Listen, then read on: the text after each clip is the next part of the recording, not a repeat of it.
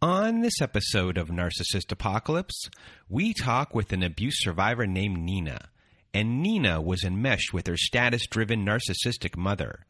It's a story of kidnapping, conditional love, sexual abuse, physical abuse, sibling roles, trauma, guilt, shame, and healing.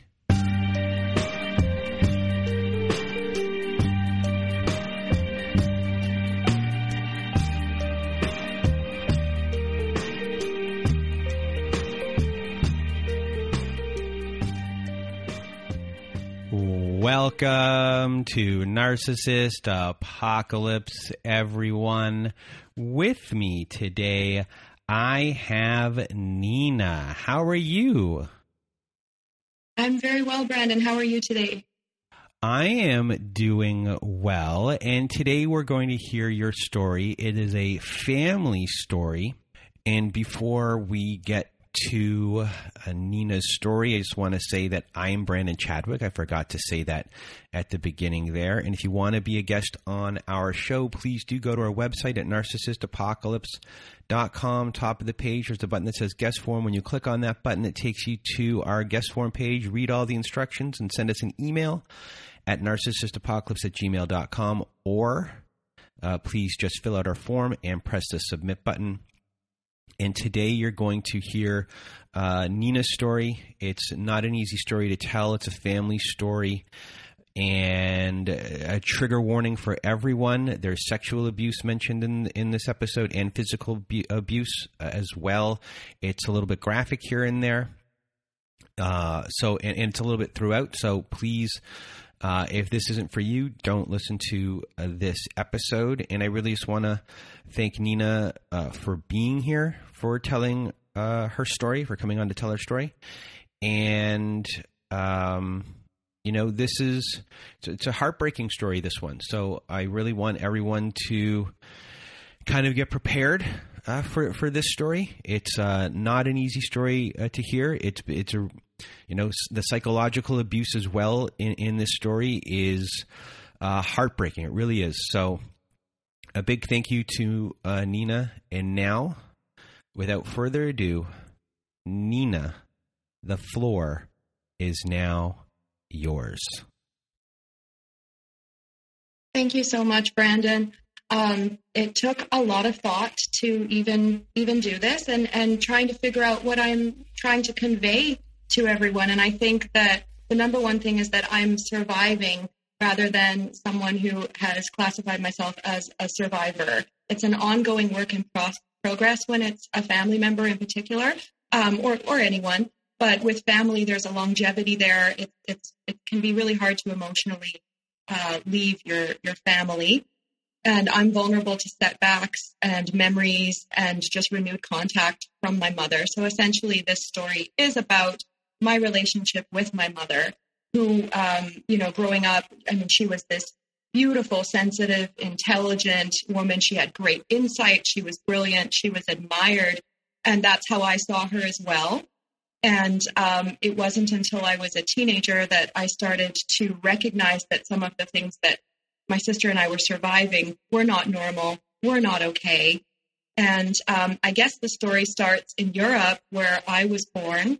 And my mom and my father were 17 years apart in age. So my mother was quite a lot younger than my father when they got married. And she had my sister, and then she had me. And she was desperately, desperately in love with my father. She, I can look back and see that she really needed some narcissistic supply from him that she wasn't getting. He wasn't treating her the way she wanted to be treated by others, and how admired she was. And so when I was 3, she embarked on an affair with a coworker of his.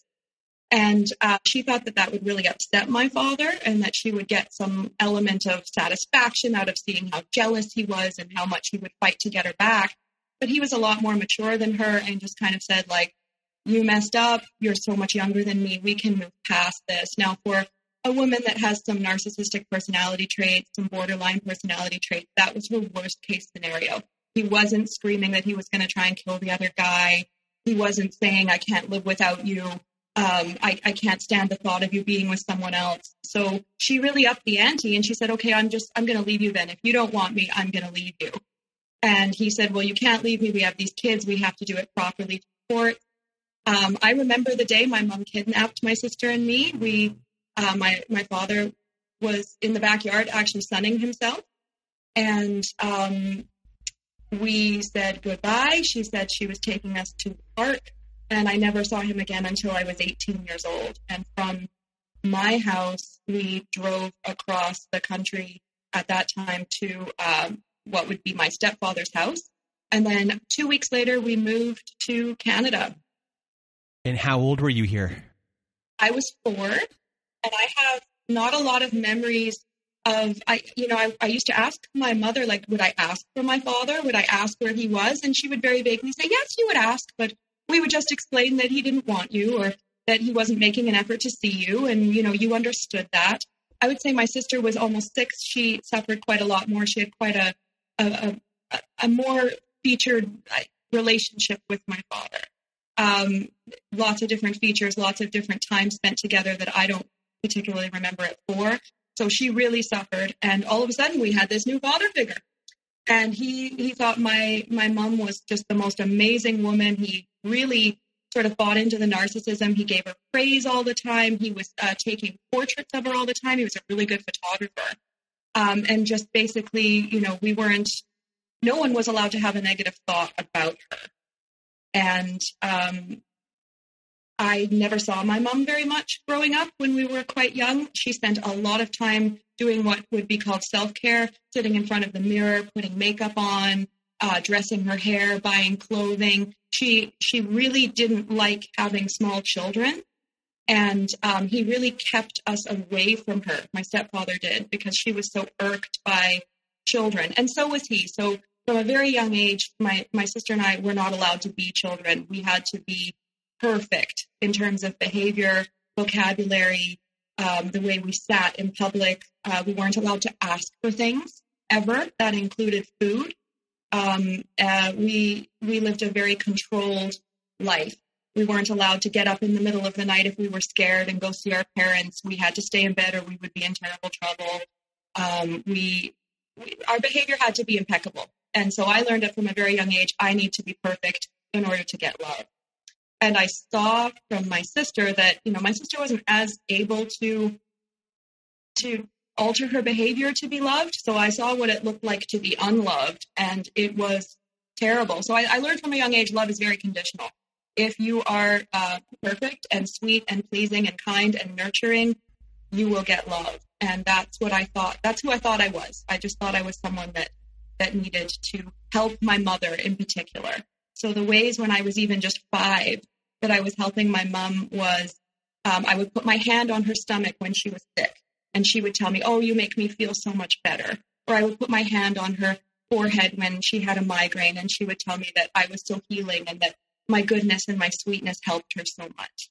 So I kind of grew up thinking that this is what I have to offer. This is all I have to offer. And I learned from a young age to swallow my own feelings. And then things started happening in the family. My stepfather started getting quite physically violent with us. And the first time he physically beat me was just absolutely terrible. I had said something to my mother that had upset her. She told him about it, and he beat me. And I remember her being in the room at the time and crying. And then he left, and my mother was crying. So I went and comforted her. And that is a really defining moment in my life, because through comforting her, I was able to deal with my own pain better. It stopped hurting so much because now my priority was making my mother feel better. And I was apologizing to her. And I was, telling her that I was sorry that she was crying, or that I had said what I'd said to her. I don't even remember what I said. And I was still in a lot of physical pain, but I noticed in my body in that moment at 5 years old, wow, when I take care of others, the pain that I'm experiencing doesn't hurt as bad.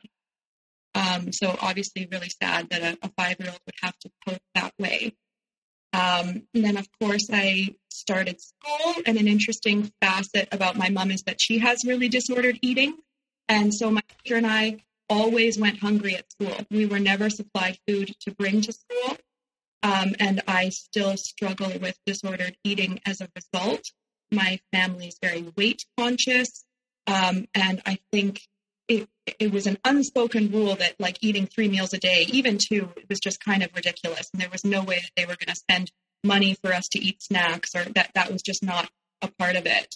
But it was obvious. It would be obvious to me now if I saw a child like me growing up that there was something wrong. I was biting my nails to the point of bleeding. My stomach I was sick all the time. I was physically sick all of the time.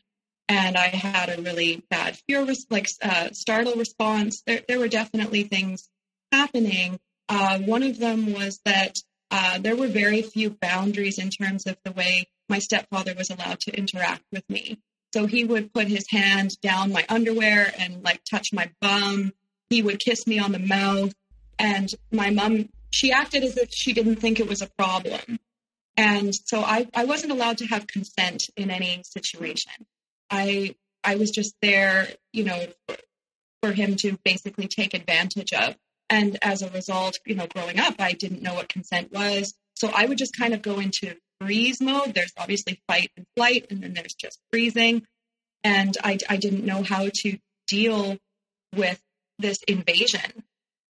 And it was definitely more targeted towards me than my sister. And I was the more pleasing, more docile child. So that led to all kinds of problems in the future. My mom was not very affectionate. She didn't show much affection. And then I had this man who's not my father, who's touching me inappropriately. And he was definitely the disciplinarian at that time. And she didn't seem to have any problems with that either, apart from that one time that she cried when I comforted her.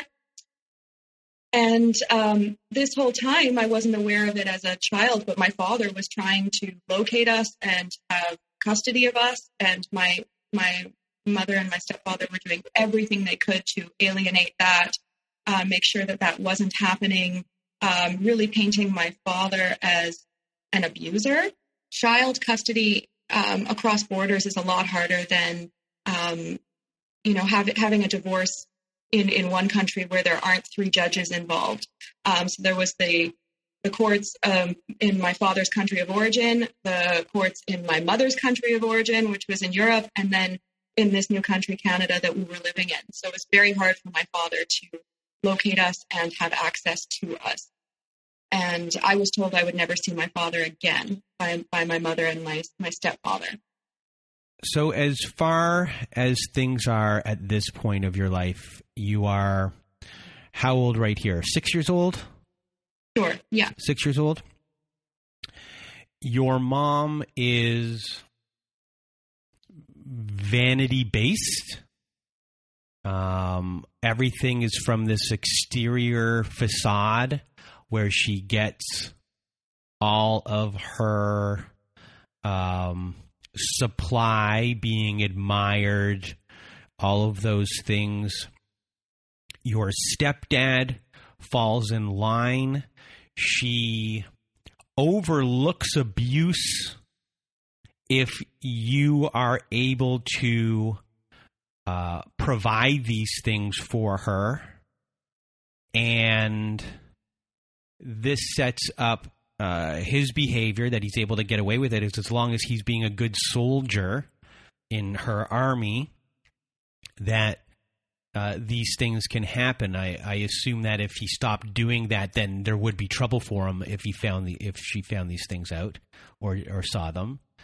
And for you fall in line. Your sister isn't falling in line. So are you at this point becoming this golden child, and is your sister becoming a scapegoat? And is there animosity between you two at a very young age, or do you even comprehend that, both of you, at that point? That is such a good question. Yes, I was by all accounts the golden child. I knew from a very young age that was the case. I don't know how I understood these concepts.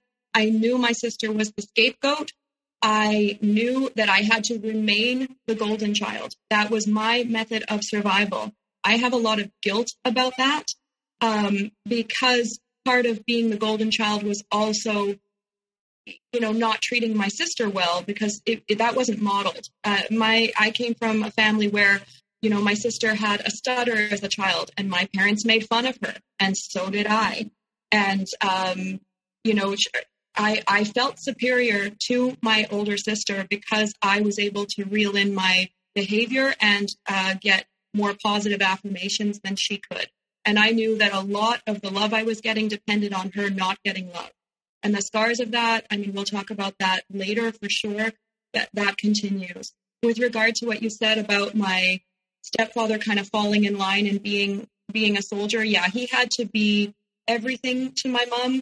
I think that he has a lot of narcissistic tendencies as well. He was elated to have such a beautiful wife who attracted so much attention, who was also giving him that reputation as looking like a guy who had a lot of success. All of a sudden, he had these gorgeous kids. We really were this beautiful, foreign wife who was just so correct and beautiful.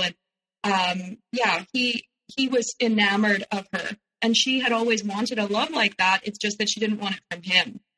We'll see as the story progresses, she wanted that from my actual father. So that made things challenging. But yes, I was aware at a very young age that I needed to remain the favorite. That was going to be my method of survival.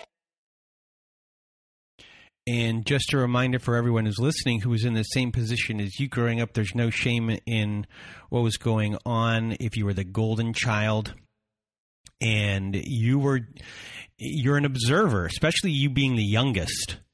And you're observing how the whole entire system works within the family.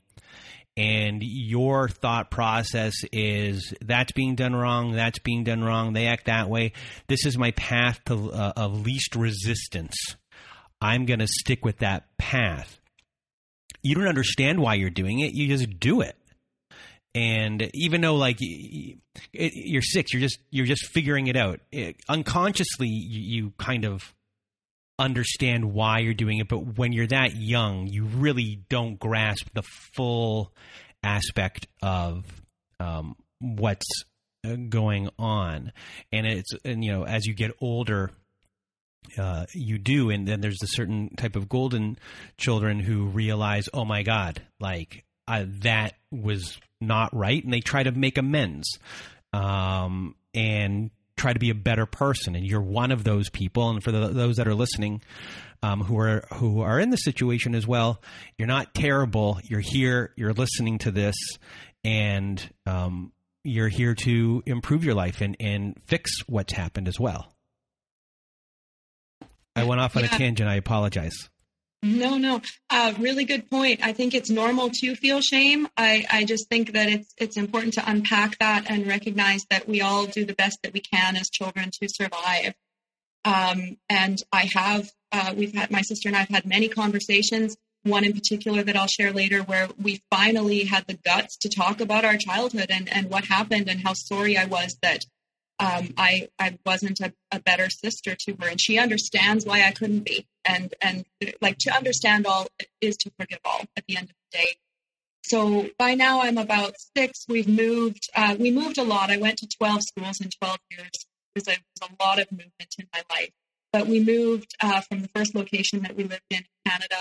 And one day we were on a walk. We were walking our dog. It was myself, my sister, and my stepfather. And he let us know, it wasn't a discussion, from now on, you are going to call me Dad.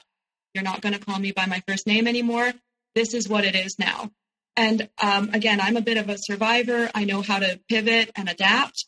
So I just started calling him Dad right away. My sister, it was harder for her. She had a stronger relationship with my actual father. And she was punished for not calling him Dad, calling my stepfather Dad. So he would give me candy. And if she called him Dad, I was allowed to give her a candy. So look how manipulative that is, to basically put me in charge of my sister's behavior. That's a terrible thing to do to a 6-year-old. It's a terrible thing to do to a 7-year-old. And that's just one example of many of how they set us against each other as siblings. So later that year, or maybe a couple months later, even, who knows, they got married. And then we did a big pivot, and we moved overseas as a family. And things were always different when we lived overseas. We had more money. My mom had more leisure time, more time to take care of herself, more time to buy clothes, more money to buy clothes. So she was living really well there for a while. But an incident happened in the Middle East, actually, where because all through this time, my stepfather is still inappropriately touching me. And one day we were at a jewelry store, actually, somewhere in the Middle East, and a man who, I don't know if he was mentally ill or on drugs or both, but he approached me and he wanted to kiss me. And my mom was standing right there, and she didn't protect me. She didn't call me over to her. And I was in freeze mode. At this point, I was just used to being in freeze mode. And this stranger kissed me. And when it was done, when it was over, I was really traumatized. And my mother blamed me for not having gotten out of the way or run to her. It was my fault. And I had a lot of shame about that for a long time. Like, why did I stand there and let this stranger kiss me? But obviously now I know why. And that's a very distressing memory. And I really would encourage parents to save their children from moments like that. And from moments within their homes like that. The touching did not decrease with age. It increased with age for quite a while. And also with him demanding that I touch him. So it was my job to rub his feet, for example, things like that. Just things that most kids wouldn't do if they were asked by someone that was giving them a toy. Again, this is not even my father. So at this time, it's become apparent that I'm not a good student. I was a very intelligent child, but I was so in my head at school all the time, thinking about my mom, missing my mom. She was my primary relationship. It was my job to take care of her. If she had a migraine, I had to put my hand on her forehead. If she was sick, I had to sit with her in the bathroom. If she was really sick, I couldn't go to school because she needed me. At a very young age, I began running the bath water for her, making tea for her, making snacks for her. So whenever my stepfather wasn't around, all of a sudden she replaced him with me. I was her primary relationship. And so I had no sense of self. I was already set up to not understand myself and my responses. I wasn't allowed to acknowledge when I was cold or hot or hungry, but I had to be very in tune with how my mom felt. And a big part of my relationship with my mom was my mom hating my sister. So it was around this time, it started actually a little bit later when I was about 11, but this is when it started to be suggested to me that my sister was a problem in the family, that we would be so much happier if she went away to boarding school, that, why can't she be more like me? And it was also a time where my mom maybe started recognizing, so there was this one particular incident that happened in the Middle East where I was standing in my mom's room looking at myself in her vanity mirror, and it really upset my mom. And she said that was vanity and I shouldn't look at myself. And the childlike response was, but you look at yourself in the mirror all the time. And she had no response to that. And that's just like a little narcissistic red flag that didn't have meaning then, that does now, that my mom was not able to recognize that's, as a child, that's all I saw her do, was apply makeup, look at herself, admire herself, try on a bunch of different outfits, but that was absolutely not behavior that I was allowed to engage in.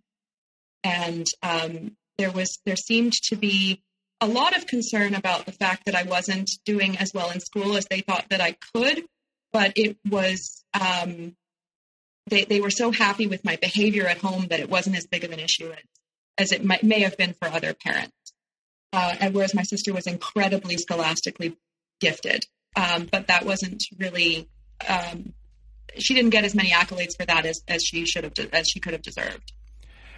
Does your mom actually have any friends? No, my mom never trusted another woman. That's an amazing question.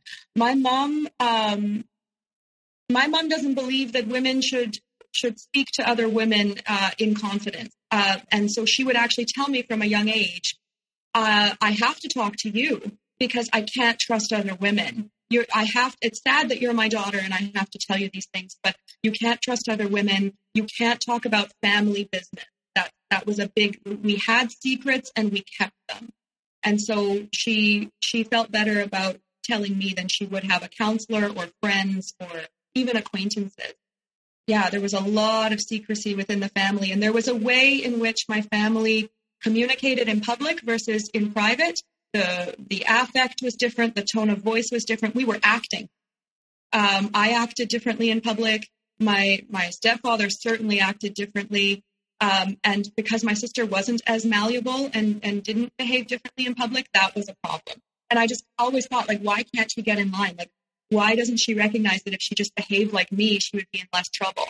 But now I see that, you know, we're both very strong. I don't want to put myself down, but that was her strength coming out. My strength was the adaptability. Her strength was standing up to the forces.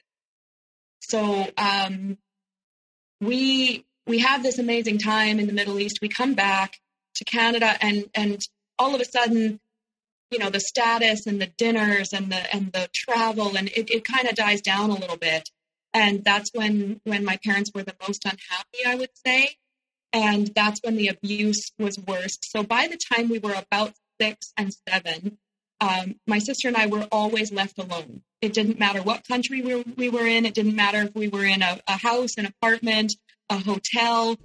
They would just leave us with strict instructions to not answer the phone or answer the door. Which, I mean, I'm now in my 40s. Like, I just can't imagine leaving. I can't even leave my dogs alone for very long. It just so shocks me. But they wanted to go and have a good time. They wanted to go and have drinks. They wanted to have dinners. They were still very much in the sort of the honeymoon stage of their relationship. And my mom loved being adored, and she didn't want us around for that. But when we came back to Canada, we were left alone for 8 or 10 hours a day sometimes. And we didn't know how to structure our time. Whenever we were with our parents, our time was completely structured. We were told what to do the entire time. We never sat down. We never relaxed. We never watched television. We did chores. We did homework. We did more chores. We walked the dog. So when we were alone, we didn't know what to do because no one was telling us what to do. And we didn't have that inner peace to be like, oh, you know what? I'm going to read, or we didn't know what to do. And we were constantly in trouble for what we had done when we were alone. And some of the things were really risky. One of the times my sister and I were actually beaten with belts is because we were so bored we were playing with candles. Kids do things. I mean, I feel so embarrassed to even say that, I was playing with matches as a child alone. But that's why you don't leave kids alone, because kids do get so bored that they do things like that. And yeah, I get that I could have burned up our whole house. We could have died, but that's why you don't leave kids alone. There was also almost never food in the house that we could eat. My mom ate very regimented meals. There was never snack food in the house, and we didn't know how to cook. So we were hungry all the time at school and at home. And my sister and I had coping mechanisms to deal with that. And unfortunately, that had to do with stealing food and stealing money to buy food. And the guilt and the shame that we have carried about that for years. There's times I still feel guilt and shame about it, but we were literally starving and we didn't have the coping mechanisms. And also, it wasn't a time in the world where teachers or social workers were saying, like, why don't you ever have a lunch? Like, it just wasn't noticed. And we were embarrassed. So we were hiding it, right? And I became a lunch monitor, or, I started looking after younger kids during lunch hours so that people wouldn't notice that I wasn't eating. And that also, the other side of that is that I was already perceiving myself as a caregiver in every part of my life. So at home, I was my mother's caregiver. And, I was bringing the sunshine for my stepfather because he just wanted a sweet, happy girl. And at school, by the age of 7 or 8, I was already taking care of children with special needs. I was the kid on the school bus that had to sit with the crying kindergartner who missed mommy. So my entire identity was a caregiver. That's a lot to put on a child. So we were left alone a lot. It was really scary. We were in trouble all the time. The physical abuse continued, just that it was terror. So he didn't even have to hit us anymore. My stepfather, the threat of him hitting us was so powerful that when he was mad at us, we would literally freeze to one spot and shake. We couldn't even move, to the point where if he would wake me up, after I'd fallen asleep to scream at me and I would sit up in fear, I would sit like that for hours after he had left because I couldn't move. And, I didn't know what that was at the time. Now I know that's a freeze response. It's a response to trauma. So we were scared all the time of being hit. He would hit us in the face. He wouldn't punch us in the head, but he would use his knuckles to knock on our heads, which was incredibly painful for us. There was a time he threw me into furniture in the kitchen. And yeah, we were scared all the time. And so this is a man who's physically abusing me and is inappropriately touching me still. And my mother's aware of all of this. And from her perspective, when her children are terrified, they're out of her hair. She's not having to parent them. The only interactions we really had were me taking care of her. So she was living the dream. And she didn't have to be a mom, which was never her interest. I mean, to this day, I don't even know why she had children. So yeah, it was a terrifying experience. And then as we're getting a little bit older, things shift even more when I turn 11. So I turned 11 and my stepfather went away for a year. And we were so excited, my sister and I, we were just like, oh my goodness, this is going to change everything. We're finally going to have our mother, because we really loved our mom. Like we really did. And things shifted the minute he left. The minute my stepfather was overseas, my mom replaced him with me in a second. The day he left, I had to sleep in her bed with her. She couldn't sleep alone. I, as an 11-year-old child, had to teach my mom how to fill out a check, use a cash machine. She couldn't grocery shop without me. She couldn't walk the dog without me. Nothing. And that's when the campaign of hatred against my sister really came to fruition. So I was 11 years old and I would go on walks with my mom with our dog. And she would tell me how much she hated my sister and how she wished my sister would just go away so that we could be alone and be happy. And I knew that wasn't normal. But also I was so grateful that I wasn't the one that she hated. I was irked by my sister's behavior too, because I had been told my whole life, like, your sister's strange, your sister's weird, she makes everything worse. Like, she was the ultimate scapegoat. And I was so grateful that my mom didn't feel that way about me. And Tuesdays, my sister had a commitment where and my sister was only 12 years old, God bless her. And she had a commitment on Tuesday nights. And all week, my mom would say, on Tuesday, we can be alone, Nina, we can be alone. And it'll be so nice. And, I started to realize that I was very young. I had no life experience, but I started to realize she didn't love my stepfather. She relied on my stepfather. There wasn't love there. She needed him for income. She needed him for narcissistic supply.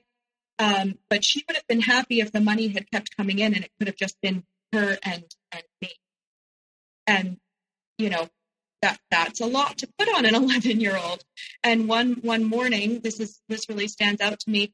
My mom had a really bad migraine, and she told me, you can't go to school today, Nina, because I might die, and I don't want to die alone. So, a normal mom might call a friend, but she had none. She might call 911, but she didn't. So I'm in my house with this woman who has this terrible migraine, my mom, and I'm scared she's going to die.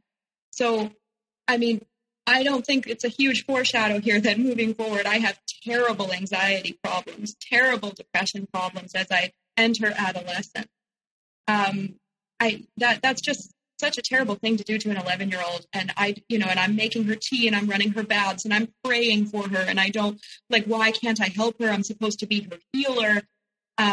So that year, I did get a lot more of my mom than I ever had. We actively spent time together that my stepfather wasn't a part of, but I became an adult at 11 with regard to now I basically had a child that I was raising and she was my mother. So you were enmeshed before, but this cements your enmeshment with your mom. When your mom tells you these things about how she feels about your sister, do you ever have a conversation with your sister at a young age about what your mom said? Or do you say to yourself, that's too mean to even say to my sister if we're not getting along. Is there a part of you that wants to protect your sister from all of it? And I guess, as far as how you view your sister from this point specifically on, how is it, I guess, facing her, knowing that information? Right. So I never told my sister that that's what my mom was saying, because honestly, it was so obvious. Like, everyone knew I was the favored child. I was providing my mother with something that my sister couldn't. My sister wasn't the empathetic one. My mom didn't love me for who I was. She loved me for what I was providing her. And I never specifically said it to my sister. A year prior to my stepfather going away, we went on a walk, my sister, my stepfather, and myself. Walks were always a very dangerous time in the childhood. If you went on a walk, something terrible was going to happen. And my stepfather told my sister, your mother doesn't love you. And you better figure it out, because your mother doesn't love you. It's because of your behavior. It's because of who you are. There is something wrong with you.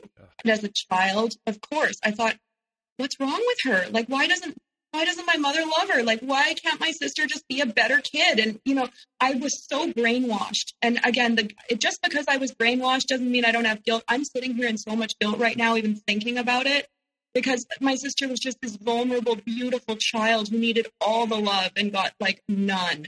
And it's actually, it's worse than, I mean, at least there were things about me that I was getting love about. I mean, it was super conditional, but no, I didn't. But I was very irked by my sister. I agreed with my mom. I never said it, but I kind of thought, yeah, if my sister wasn't there, maybe things would be easier. My mom would be happier. My number one goal was for my mother to be happy.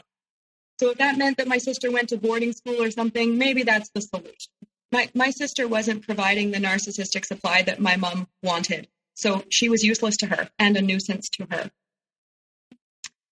So now the year is coming to a close. I've never been closer to my mother. We have such a bond. I haven't slept in my own bed for an entire year. My mom is dressing me up like her. I remember she once put all this, it was like a Chanel fake tanning thing on me because she wanted to see what I would look like with a tan. She would take pictures of me in her jewelry. Like, all of a sudden, I'm sort of becoming my mom's puppet. And she's finding all these commonalities between us. Like, I'm good at yoga. You're going to be good at yoga. I look good in gold. You're going to look good in gold. This is my favorite color. It can be your favorite color.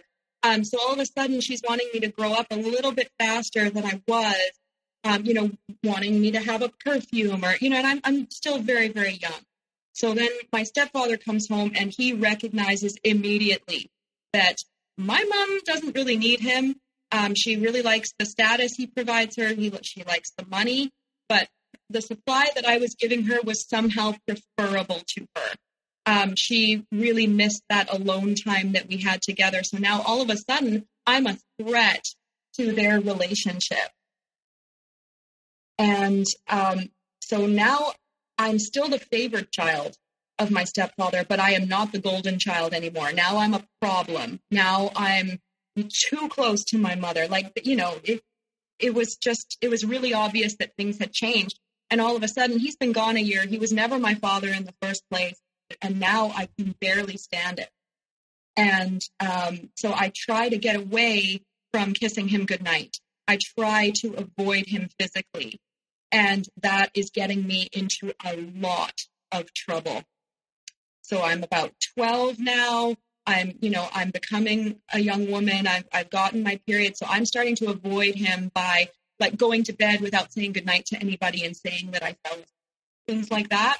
And I would be really disciplined for that.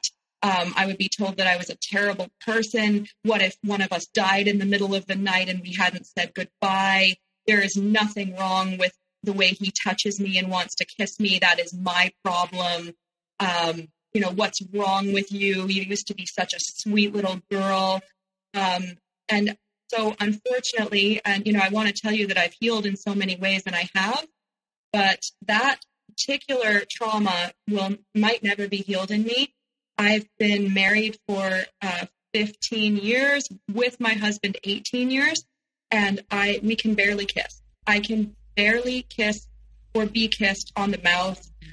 What I found when I started having romantic relationships is I can kiss people at the beginning, but as soon as it's a given for them and they're sort of coming in for kisses and it's assumed that it's okay, I turn my face away, I clam up, and that makes me really sad. Like, I didn't anticipate a life where kissing would be abhorrent to me, where, my husband can't kiss his wife. I don't think that's what he thought his future was going to look like, but that is the effect of having no consent and being forced to have close exposure and lack of boundaries with someone that I did not want to be close with. And my mother was very pro, like, no, I don't agree with adolescence. I don't agree with you, quote unquote, growing up. He's done everything for you. If he wants you to kiss him, if he wants to touch you, that's fine. That was really the message. Some of it was spoken, some of it was unspoken, but all of a sudden I was not as sweet and as good and as golden as I was prior to having some concerns about this inappropriateness. So then very quickly after that year, it was announced that my sister and I were going to boarding school. Now, that was a hard one because I loved my mom so much and I didn't want to be away from her. And my mom, she didn't want to be away from me either, but the status that this move for them was going to give them and the money it was going to afford them and all of the things, it was worth it to her too. So we went away to boarding school, and this is the beginning of a new story, which is how I started to realize that things were really not normal in my family. So my sister and I, at this age I just turned 14. My sister had just turned 15, and we had lived a very sheltered life. So we had always been sent to Catholic schools, although neither of my parents are Catholic. They wanted us to, they were very honest. They thought the discipline in Catholic schools was better. They thought we would, be better girls. They were really concerned about our, like, I don't want to say virginity, but our purity. They didn't want us looking at boys, interacting with boys. They didn't want us behaving like teenagers. They didn't want us to have friends. We never went to people's houses as friends. We never had friends come over to our house, ever, no matter where we lived or what we did. We weren't allowed to take part in dances at school. We weren't allowed to, there was actually a dancing segment in my physical education class, and they wrote a note saying that I wasn't going to participate. They didn't want me anywhere near boys. So I was very sheltered, and they sent us to an all-girls school to continue that sheltering, but they didn't realize that all the other parents that were sending their kids to the school weren't doing it in an effort to save their daughters from ever meeting a boy. It was just, maybe a more secure environment for learning. So I get to boarding school right away. I don't know what my role is because I'm not taking care of anybody. That was really unusual. So all of a sudden, I've got all of these professionals around me, teachers, house mothers, counselors, nurses, that work for this school. And they're all kind of asking me who I am and what I'm good at and what my interests are. And my interests are taking care of my mother. My interests are taking care of children who are less fortunate than me. And they're like, no, like outside of that, like, who are you? What do you want to do? And the only thing I could really point to was that I'm a caregiver, I'm a healer, I'm a helper. And I could just tell that they were very uncomfortable with that. And they started asking questions about my home life. And I was very defensive. And then I met a girl within the first couple of days, and she was really candid and open with me that she was at this school because she was kicked out of the public system for bad behavior. And I just thought, oh my goodness, my parents would have killed me if I'd been bad in school. Like, I can't even imagine a principal calling my parents. And she said, I've really made things so hard for my mom, but my mom loves me so much. And I thought, like, why would her mother love her so much? Like, she's a bad kid. And she showed me this letter that her mom had put in between pages of a book that she was reading. So her mom knew that she would read this book and find it. And she showed it to me, and it was basically like, I love you so much. You're my pride. You're my joy. There's not a day that's going to go by where I don't miss you. I just want you to really take advantage of this school experience and be the best version of yourself that you can be. And mommy loves you. And I couldn't believe it. I couldn't believe that people loved their kids. And this started to be like, all the girls around me, their parents loved them to a degree. And we had never said I love you in my home ever. My mom actually used to make fun of families who ended phone calls with, I love you, sweetie. Or like we would make fun of them. My mom would make fun of them. I would do it back. I didn't know that people really did love their kids. And so now all of a sudden I'm surrounded by all of these people who are loved, who have somewhat secure attachment styles to their parents, who know that even if they mess up, their parents will still love them. And that was very confusing for me and caused a lot of alarm. And so I started being a little bit honest, not a lot, but a little bit. I started confiding in some friends, and I'd never really been allowed to have friends, but when you're in a boarding school, they're everywhere. You live with them, you go to school with them. So I started kind of saying some things about how I'd been raised, or how scared I was of my stepfather, or how my mom, didn't pay attention to me unless I was doing something for her. And I got some empathy for that. And I got people going, that sucks. That's not how it should be. But then I had my sister coming at me going like, how dare you talk about our family like this? How dare you put us under a microscope or reveal the things that are happening? Like, our parents are better than all of these parents. And how could you do this to us?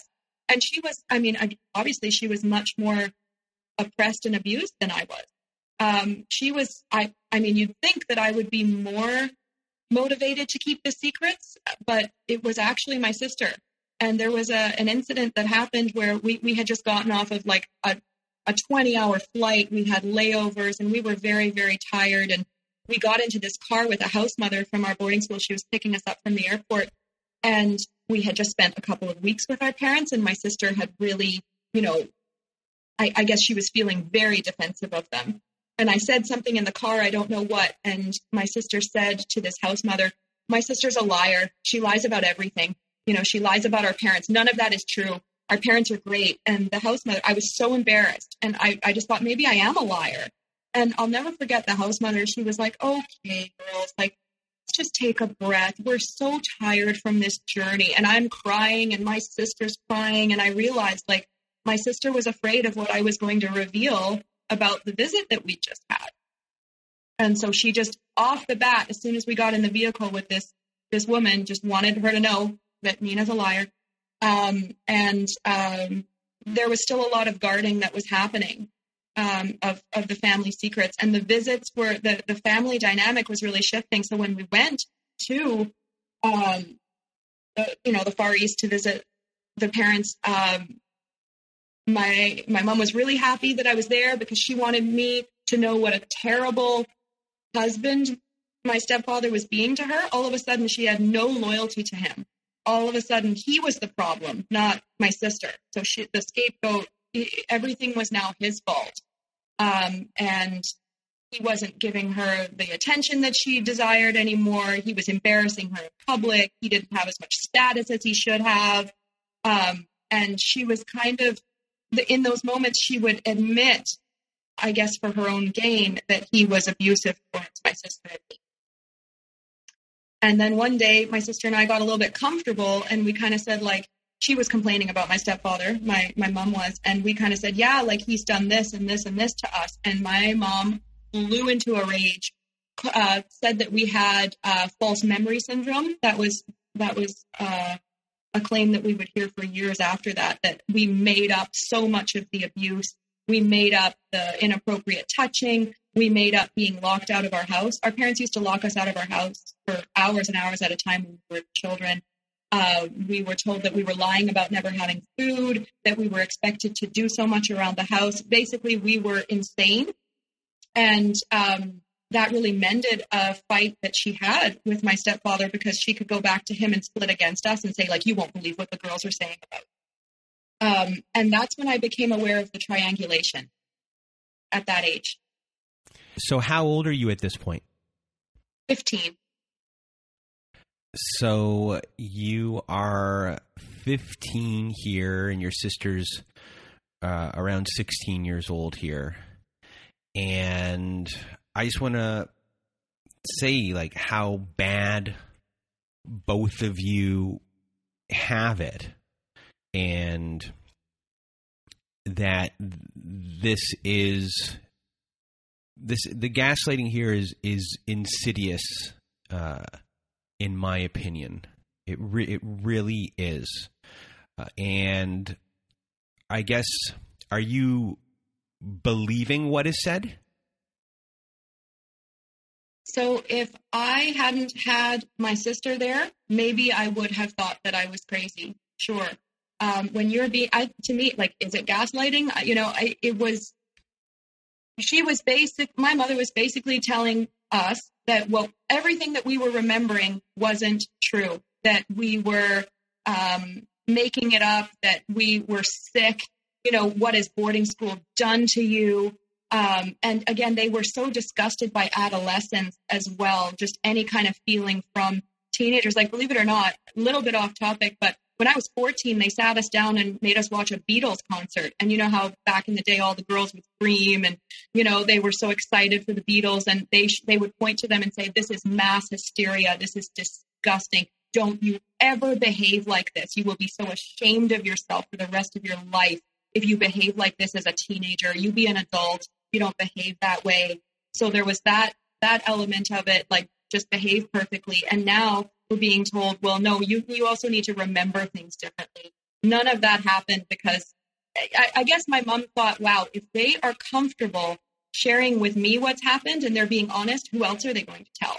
And she knew that I was surrounded in this school. I was a very, very amazing school. I was surrounded by health professionals, teachers, counselors, house mothers that had social work degrees, masters in psychology.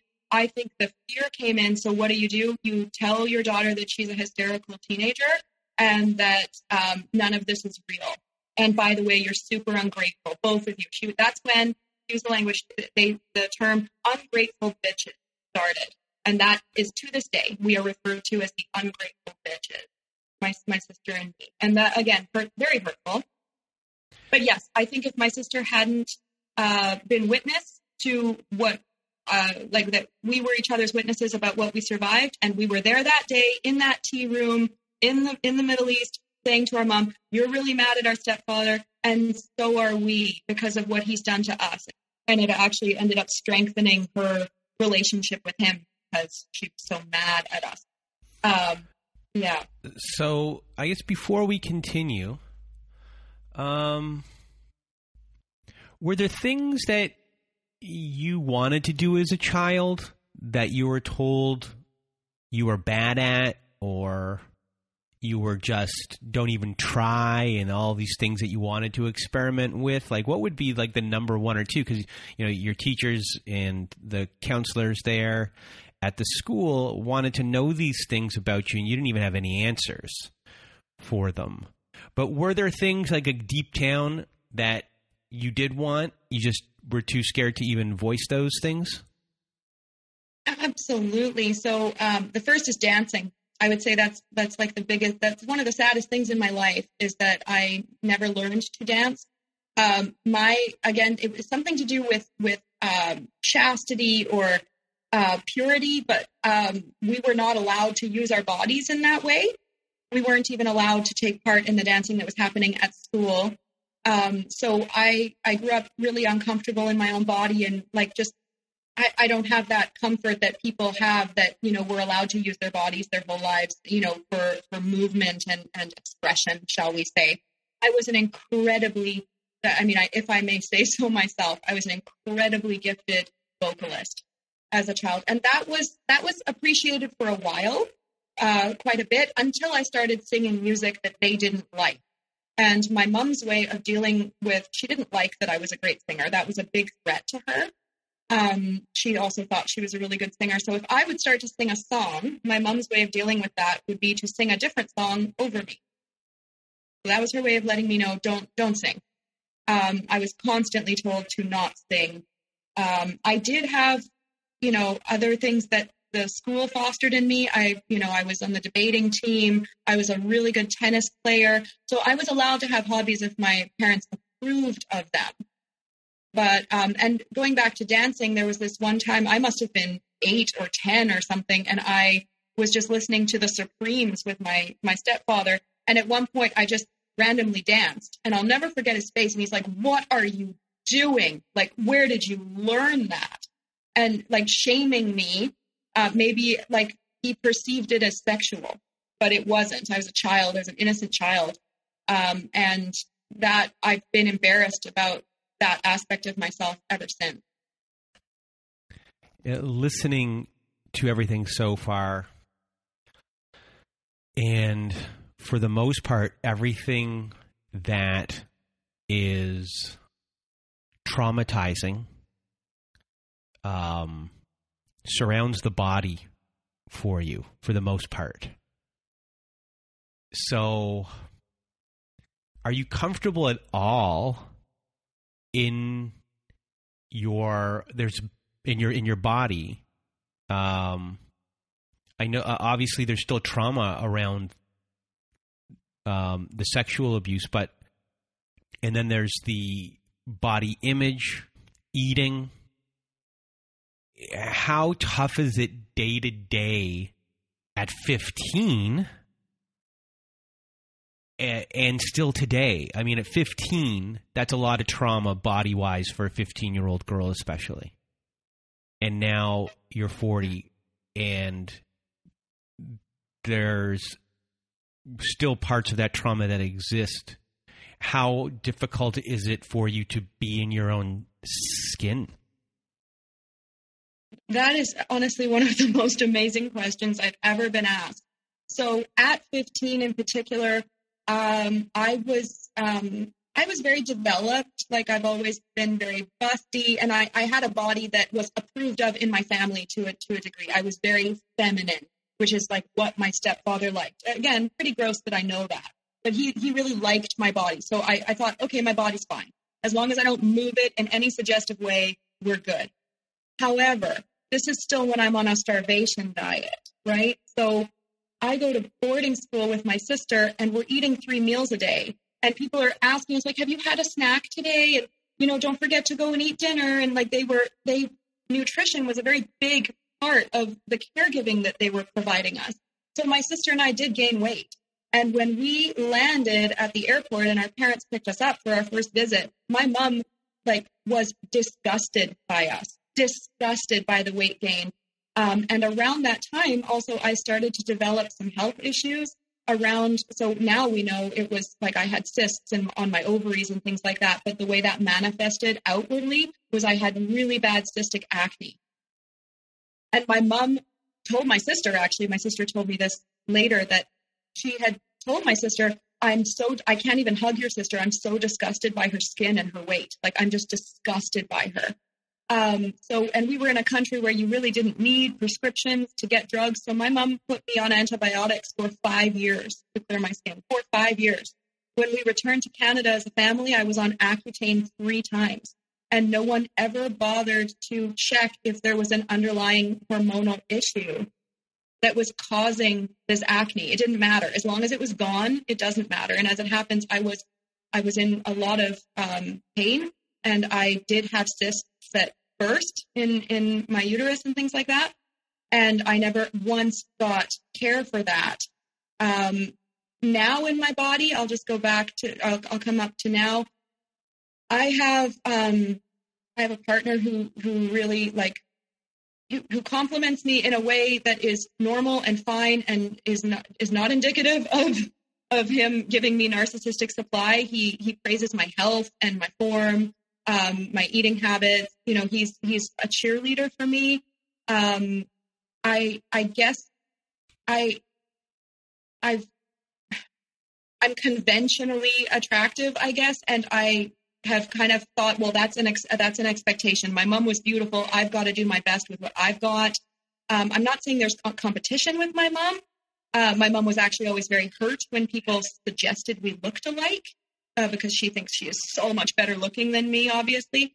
But I definitely have to have a meticulous look. So it's not that I think I was born perfect or anything, but my hygiene has to be 100%. If anyone hugs me, they have to tell me you smell terrific. So I'm really, I guess I'm really scared to be less than the best that I can be with regard to my weight, how I smell, my clothing. So very image-based, very image-driven. And I do know that that's a result of my childhood, and it's not a part of myself that I'm very comfortable with. I really admire women who are comfortable in their own skin, who can leave the house without putting makeup on, who don't have to plan outfits all the time. It's a side effect of being raised by my mom that I would really like to grow out of, and that's a work in progress. So I'm not done asking questions, and I hope you're okay with that. There are just so many mixed messages up until this point where your programming, no matter what, is going to be screwed up until you decide to try and reprogram. But sometimes there's reprogramming where the wires are twisted a little. Yours are really twisted, in my opinion, as far as everything that's kind of been done, because it's just it's all from all angles here, all different types of abuse. So I know I'm really jumping ahead of where you were on your linear timeline of the story, and I apologize about that, but I'm Canadian, so I'm going to apologize. But with all of the mixed messages that are going on,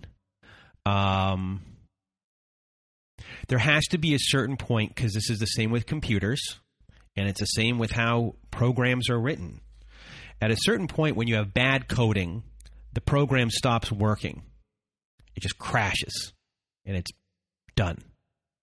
And sometimes there's a software update, and that causes the program to crash. Sometimes these new things get added, and over time things stop working.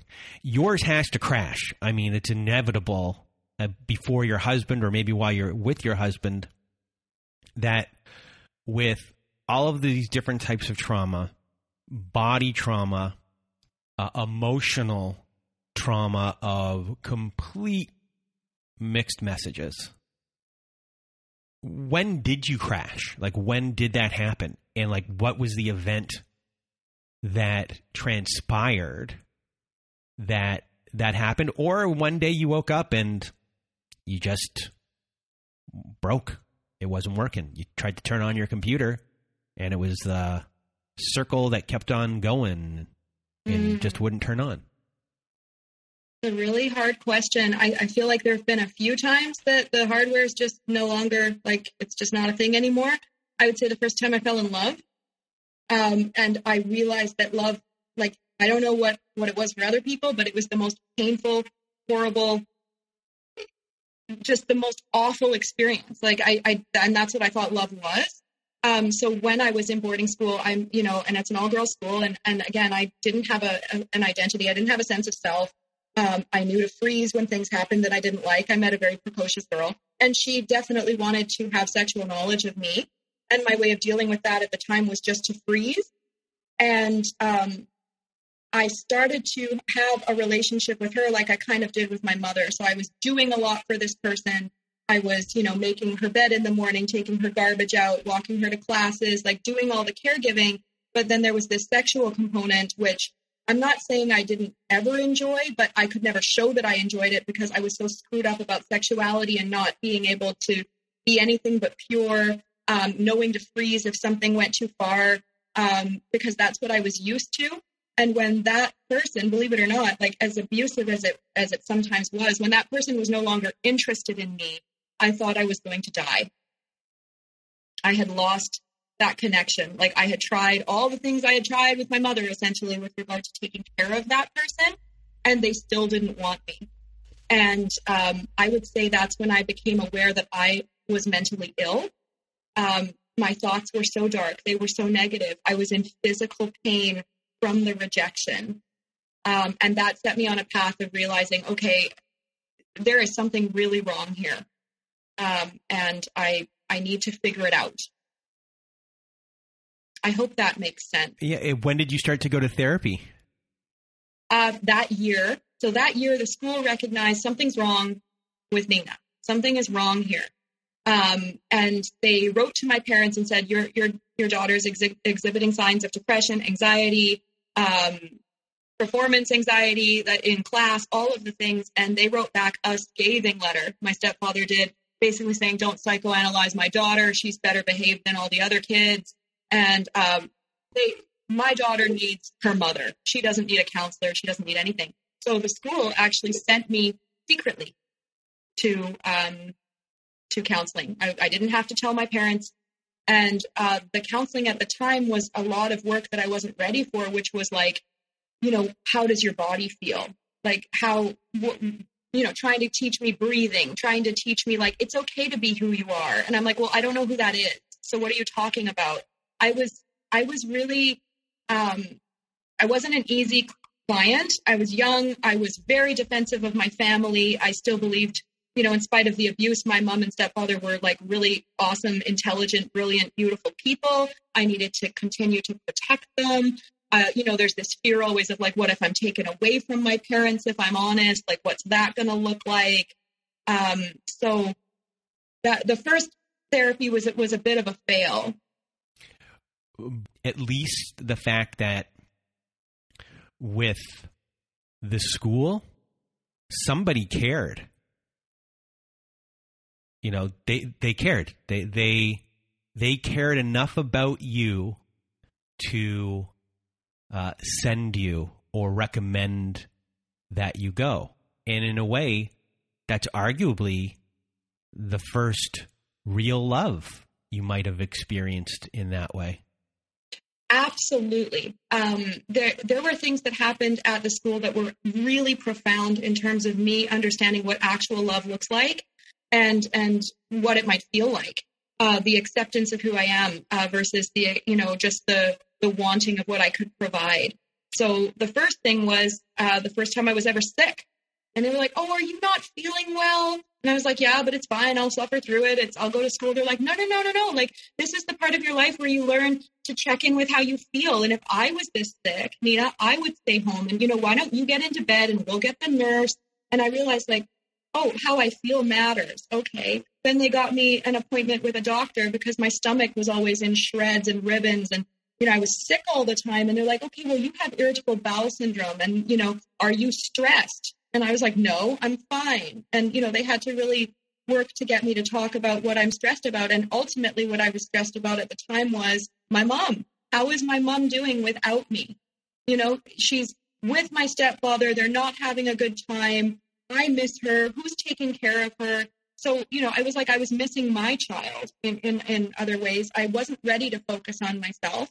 And then some things happened when I was on vacation with my parents. One of them was that a cyst that I had on my ovary burst. And I didn't know about that until a couple of years later, but I was in so much pain, I couldn't even walk.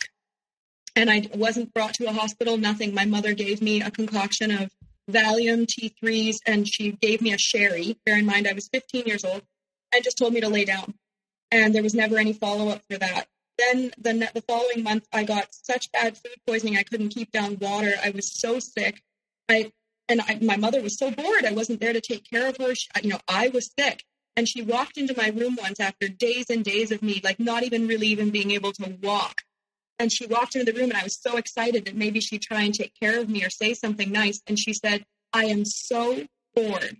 And then she walked out of the room. So I started to be like, wow, this is how my family treats me. Here's this other way that my school treats me. And, I couldn't reconcile those experiences. Like, what did it all mean? And I still had such a strong connection to my mom, but I really liked how I was treated at school and that my feelings mattered. I remember the first time someone asked me my opinion about something, an adult saying, like, what do you think? And I was like, oh, I don't, what? And she's like, no, what you think is valuable. I'm interested in what you think. That had never happened in my life. Right. So, my sister asks me all the time, like, how did you know that you needed therapy? Because, they tried to approach my sister a little bit about getting help, and she was absolutely a no for that. I knew I guess I had more personal relationships with friends, and I just knew that what was happening wasn't normal. And I knew I was in pain, and I knew I wanted to feel better. So I interrupted you there, and I guess continue on where we were in the linear part of this story. I think where we're at is we're in the middle of boarding school. We're in the middle of my mom for the first time expressing dissatisfaction with my stepfather, but we need to defend her, and we need to empathize with her, but we cannot double down and tell her, yeah, we relate because he doesn't treat us well either. That was not okay. And he was in no way abusive towards her or anything. She just didn't, things had shifted a little. Maybe the honeymoon period was over. Maybe he was giving her less narcissistic supply. I think she had hoped he would go further in his career and give her more status, which he hadn't in a while.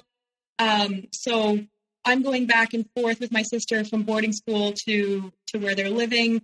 And every visit is killing us. Every visit is the worst visit ever. Every visit is them fighting, my stepfather refusing to acknowledge us or speak to us. He's angry because now the bond is really broken between us. Like, at that point, I maybe would have run away if he tried to touch me sexually or kiss me on the mouth. And I think he knew that, and he backed off. No one was the golden child. Suddenly, my sister and I were the problem. Whenever they fought, they blamed us. And that was new. And then we had to contemplate this new thing of, okay, now we all need to go back together and live together. I need to leave boarding school. We now need to live with this tyrant and this narcissist. And like, how are we going to do it? And it was terrifying. And throughout this time, I was also having this relationship at school that was, giving me life and giving me anxiety and crossing my boundaries. And, I still didn't know what consent was. And I mean, this took me years and years and years to figure out, but I was open to abuse at school and at home by people who were taking advantage of me, essentially. And that was sort of the blueprint for a lot of my early romantic relationships, was that I was a sweet, good girl. I let whoever it was do whatever they wanted to me. And I would just feel sad when they no longer wanted to.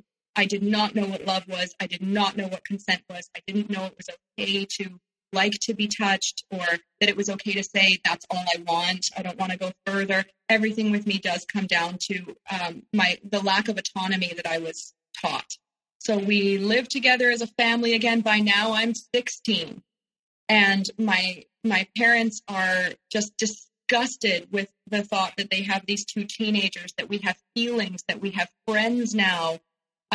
They talked so much about like the dangers of replacing family with peer groups, and they never had friends. And I only realized that when I was this age, when I was 16, 17. Wow, my parents have no friends. So I understand why they don't understand why I would want friends.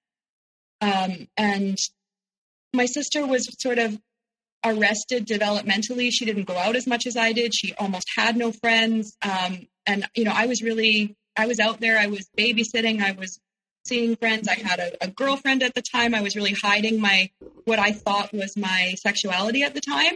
Because at the time I thought that perhaps I was gay, just because I didn't know anything about myself. So it could have been that I was gay. Who knows, right? There was then the privacy issues started. That's all of a sudden we weren't being as forthcoming with our parents. So they were going through our garbages. They were going through our drawers. They were reading love letters that had been written to me. So all of a sudden there was so much shame and embarrassment because everything that I thought was private never, ever was. And, I don't know if anyone that's listening to this could relate to people reading your private letters that someone has written to you. It is so, for me, it was just so humiliating and embarrassing. And I just felt uncovered. I felt like my stepfather was omnipotent because he always knew what was going on. And while I'm going through all this, I'm still taking care of my mother. I'm now counseling her 24/7. I am still making her meals. She needed me to make her this special pudding all the time for her stomach. This is, a time I'm still running all of her baths. I'm making her tea all the time. And now I'm going to doctors and I'm telling them that I have certain ailments so that she can have my prescriptions. So this is around an age where I'm starting to realize, okay, my mom, she needs medication. I didn't see it as illegal. I didn't see it as a problem. I saw it as, wow, the healthcare system isn't giving my mom all the meds that she wants. So I need to go in and ask for certain painkillers and things and then give them to her. That's another layer, another way of taking care of my mom, who I love, right? And I just thought, if I can make my mom love me, if I could have a good relationship with her, everything would be okay. And when I first started, in the Middle East, I definitely saw her mixing alcohol and barbiturates or alcohol and morphine. And I just thought, well, my mom's in so much pain. Like, she just needs this, right? And I didn't think it was normal because I knew to keep it a secret, but I didn't think it was too problematic. It was only in my 20s that I started to realize, like, okay, this is super weird. It took me entering the world of mental health and substance use as a worker to recognize that, wow, that is drug-seeking behavior, and I was enabling it as a minor, right? So really sad. So then my sister and I, we hit an age where we've never been allowed to speak to a boy. We have never been allowed to go to a dance. We have never been allowed to go anywhere where there are young men. And all of a sudden the narrative just shifted. And all of a sudden our parents were going like, what's wrong with you? Like, why don't you have boyfriends? You don't go and do things with your friends. You don't attract male attention. Like, how are you going to get married?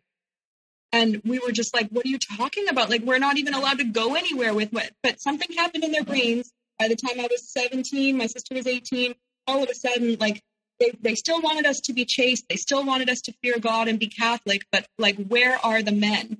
And the reality is my sister was like, she was very socially cut off. She didn't have even female friends, let alone boyfriends. And I was really afraid of men because of my stepfather. I was really afraid of men. So I was scared to pursue dating with men too. And when I did, it wasn't that great. I always dated men way older than me that also didn't care about my boundaries. It was kind of like reliving the trauma with my stepfather over and over again. And I'm not going to say they were all bad people. Some of them were really kind to me. But I didn't have the words to voice what I wanted or didn't want. And that created a gray area in a lot of my romantic relationships. So now I'm at an age where I can leave home, but I can't leave home because I love my mother and my mother relies on me for everything. At this point, her relationship with my stepfather is really falling apart. She hates him. She's talking about him the way she used to talk about my sister. She's still not a fan of my sisters. But things are really falling apart. But then one day I just decided I needed a clean break. There was no way I was going to be able to get away from my mom a little bit. So I had to get away a lot. So I moved to a different country for 1.5 years.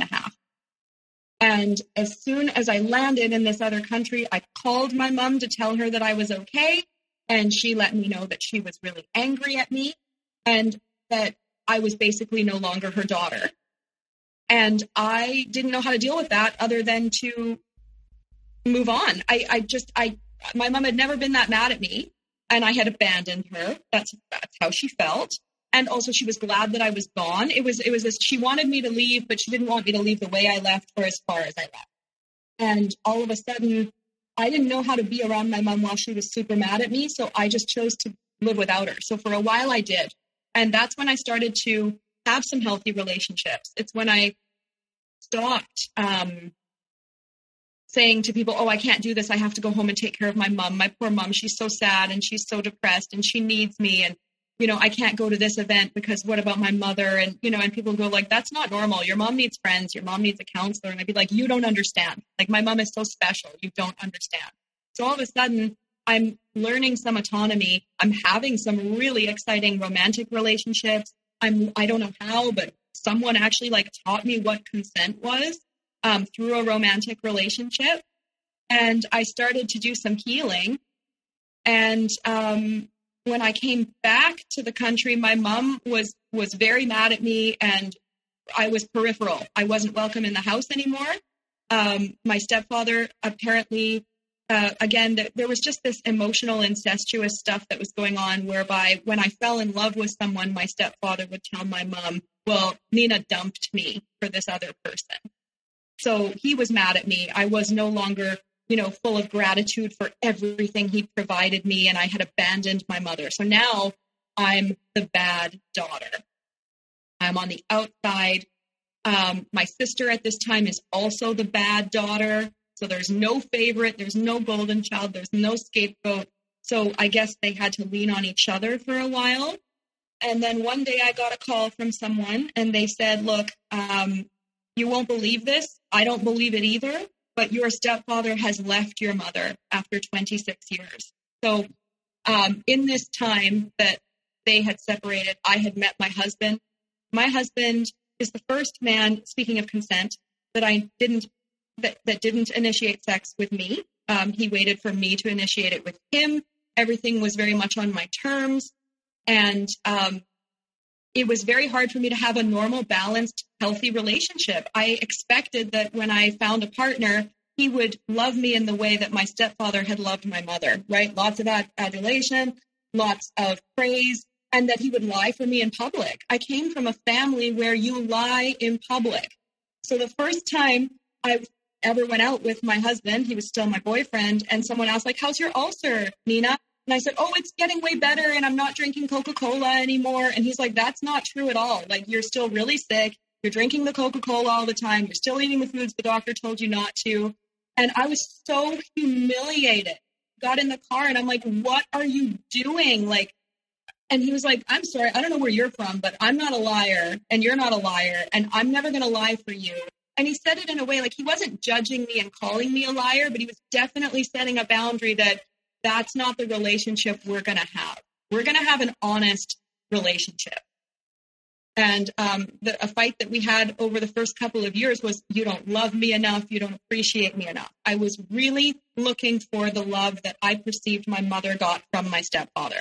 I really was. And it was just crazy. And my husband and I are the same age. We're equals. I'd never been in a relationship with an equal before, with a man. We've had to figure things out ourselves. We've built this amazing marriage that I am so proud of. But it took a lot because I was so messed up. I was just so messed up from the fakery and the fronting and the lies that had been my whole life. Right. So, I should go back to and say that when I was 18, 19, my mother out of nowhere approached me one night and said, you're 18 now, you have to connect with your father. I said, the father who you say has abandoned me and doesn't love me and treated you like garbage. Well, I mean, then all of a sudden her story changes. That's what your stepfather wanted, me to believe because he wanted me so much and he wanted you as daughter so much. But your father's a good man. He's a good man, and you've got to contact him so he can be in your life. So I did. I found him. It took a little bit of doing, but I found him. And I started to have a very warm relationship with my father. Can I put a pin in it right there? Because this is really interesting. Are you doing your mom's bidding for her? You don't know it? You've got it. I didn't know till years later. So she wants you to get back into contact with him, not for you, but she's the one that always desired it. You're just the vehicle to drive there and get the door open to the house, and she'll waltz in right after. Absolutely. 100%. So it's interesting to me that my mom waited till I was 18. Why did she wait till I was 18?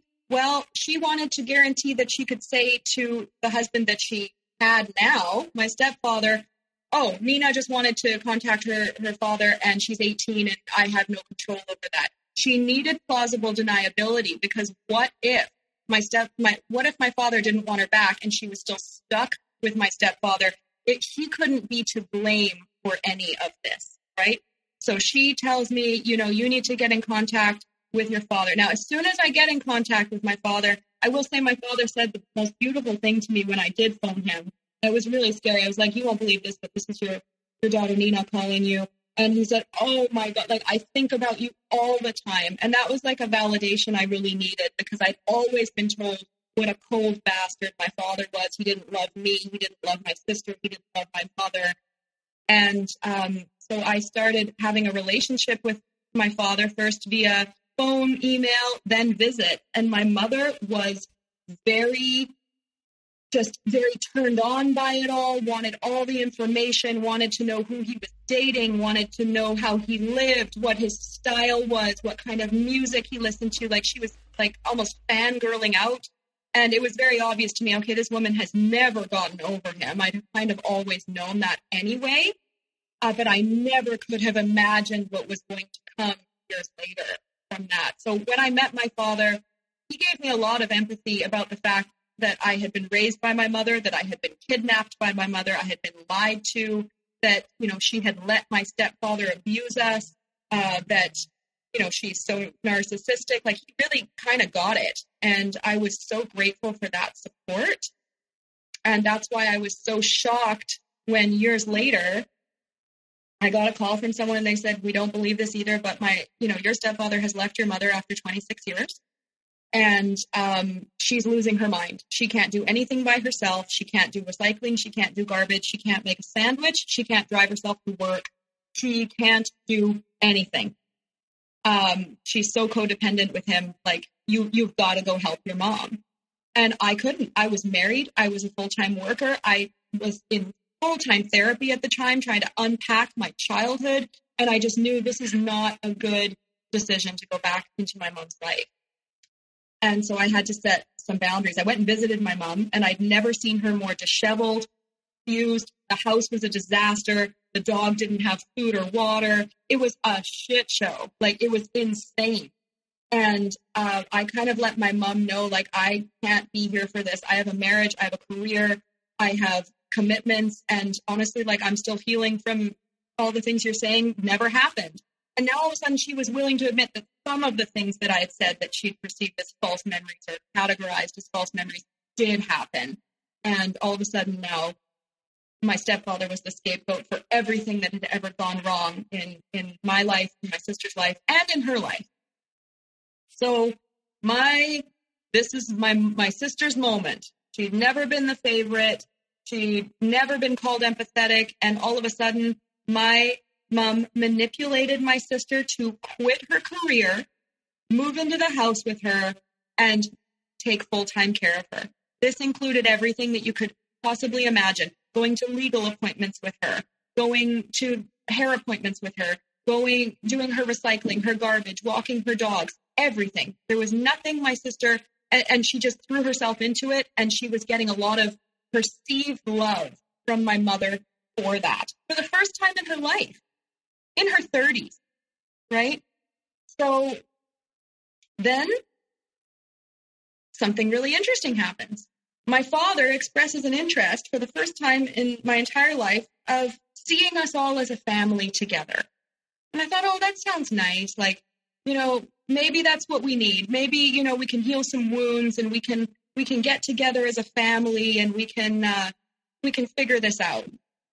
Well, I was wrong. The minute my parents saw each other again, they were back together. So in spite of everything my father had said to me about the fact that, my mom was a terrible person, that she'd kidnapped us, she'd stolen my childhood away from him, as soon as he saw her again, he was dialed back in. And I couldn't say one thing about my mom anymore. My sister couldn't say anything. Like, we were just, all of a sudden, he was buying into her narrative. And I Like I essentially lost my father again to my mother again. And they remarried a few years ago.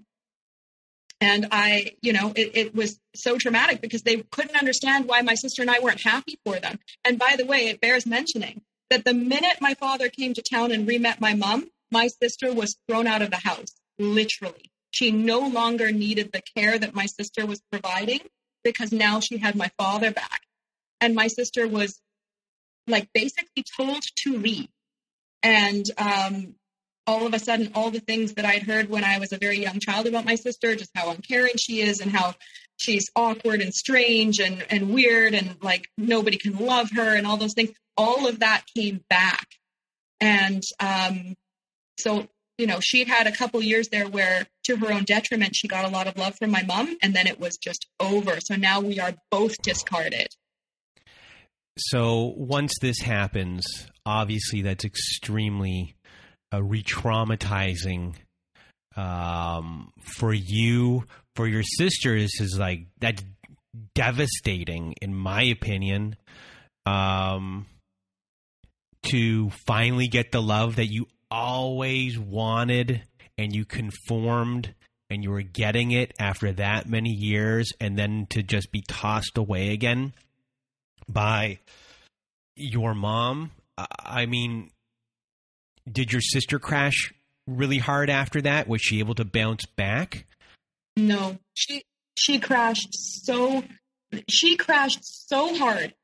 So what I had years and years and years to decompress about and do counseling about, because it happened over my whole childhood, like she all of a sudden felt what she thought love felt like, which is basically being taken advantage of, but given a lot of attention and care for a little while in return for everything she was providing my mom. And then that was taken away. And she saw it happen in an afternoon. It was literally like, and it happened for both my sister and me in some ways. Like I had dinner with my parents the first night that he was in town, and they ignored me the whole night. It was like I was intruding on their date. And now all of a sudden, and I had a home to go to. I had a home that I created with my husband. My sister was living in a house with my mom. She had given up her home. She'd given up her relationship. She'd given up her career path, which was a huge career path. She quit everything to just be my mom's caregiver. And now she was out. And around this time, I had an operation and I was in hospital, and my sister had sent me some flowers, and we hadn't really talked in a while. And I phoned her, and when you go under the knife, you just think like, God, if I die, like what's my number one regret? And my number one regret going into the operation was, I feel so bad about how I've treated my sister, how I've thought about my sister, the things I've let my parents say about my sister. And I just, if I get through this, I have to talk to my sister. So I sat in my hospital bed, and she called me, and I thanked her for the flowers. And I was like, I just want you to know that you are a good person. And I am sorry that I made fun of you when you stuttered. I'm sorry I thought you were awkward. I'm sorry for everything. And she was like, wow, no one has ever told me that I'm a good person in our family. Like, I can't believe you think that about me. And, I've always thought I was so weird and deficient, and you were just always so beautiful and bubbly, and I wished I could have been like you. And I'm like, no, who you are is valuable. Like, we weren't loved for the right reasons. We weren't loved at all sometimes. It's not your fault. And that was the beginning of my sister admitting to herself that, okay, I need some counseling. What I've survived is not normal. And it's been a harder path for her because I got help sooner than she did. So she still has a lot of anger and rage about how she was treated and gaslit and used, right? Because now, I'm in this new phase with my mother, where now she's reliving the trauma of my father not loving her enough, even now. So she got him back, and she's just so happy with that for a while. But now they have all the same problems they did prior to her kidnapping us, which is like, you just don't love me enough. And so she pulls us into her fights, and the fights are vicious. I mean, the fights are dangerous. The fights get the cops called. I mean, there is trauma and abuse happening within that marriage that, I mean, I didn't even witness stuff like that growing up. It's really bad. So with your sister, you were in a war together. You were soldiers, but sometimes you were pitted against each other. A lot of the times you were, and there's trauma everywhere. So there's the aspect of wanting to heal the relationship, but there's also the aspect of constantly re-traumatizing each other. Exactly. And you're at a point where you're still, I mean, you're in your 40s. I don't know exactly what year this started to, the reconciling and the therapy happened, at least for your sister. But as you get older, the harder it is to, for every year you live, in my opinion, it takes a little bit longer to repair those things. If you're trying to do this at the age of 60, it's not easy. But if you're in your 30s, in maybe your early 40s, you got a chance to really, by the end of the time you're still alive, that you're able to have a good life, or at least not have the trauma run your life, depending on the severity of things. And your sister and yourself went through very severe trauma. But it also, when you're gone through that trauma, and reconciling, being around someone who was there during those moments isn't always going to be comfortable, and it's not always healthy, because it's there. It's not that you were trying to avoid it, but it's tough to always be around it, if that makes sense. Have that stimulus there.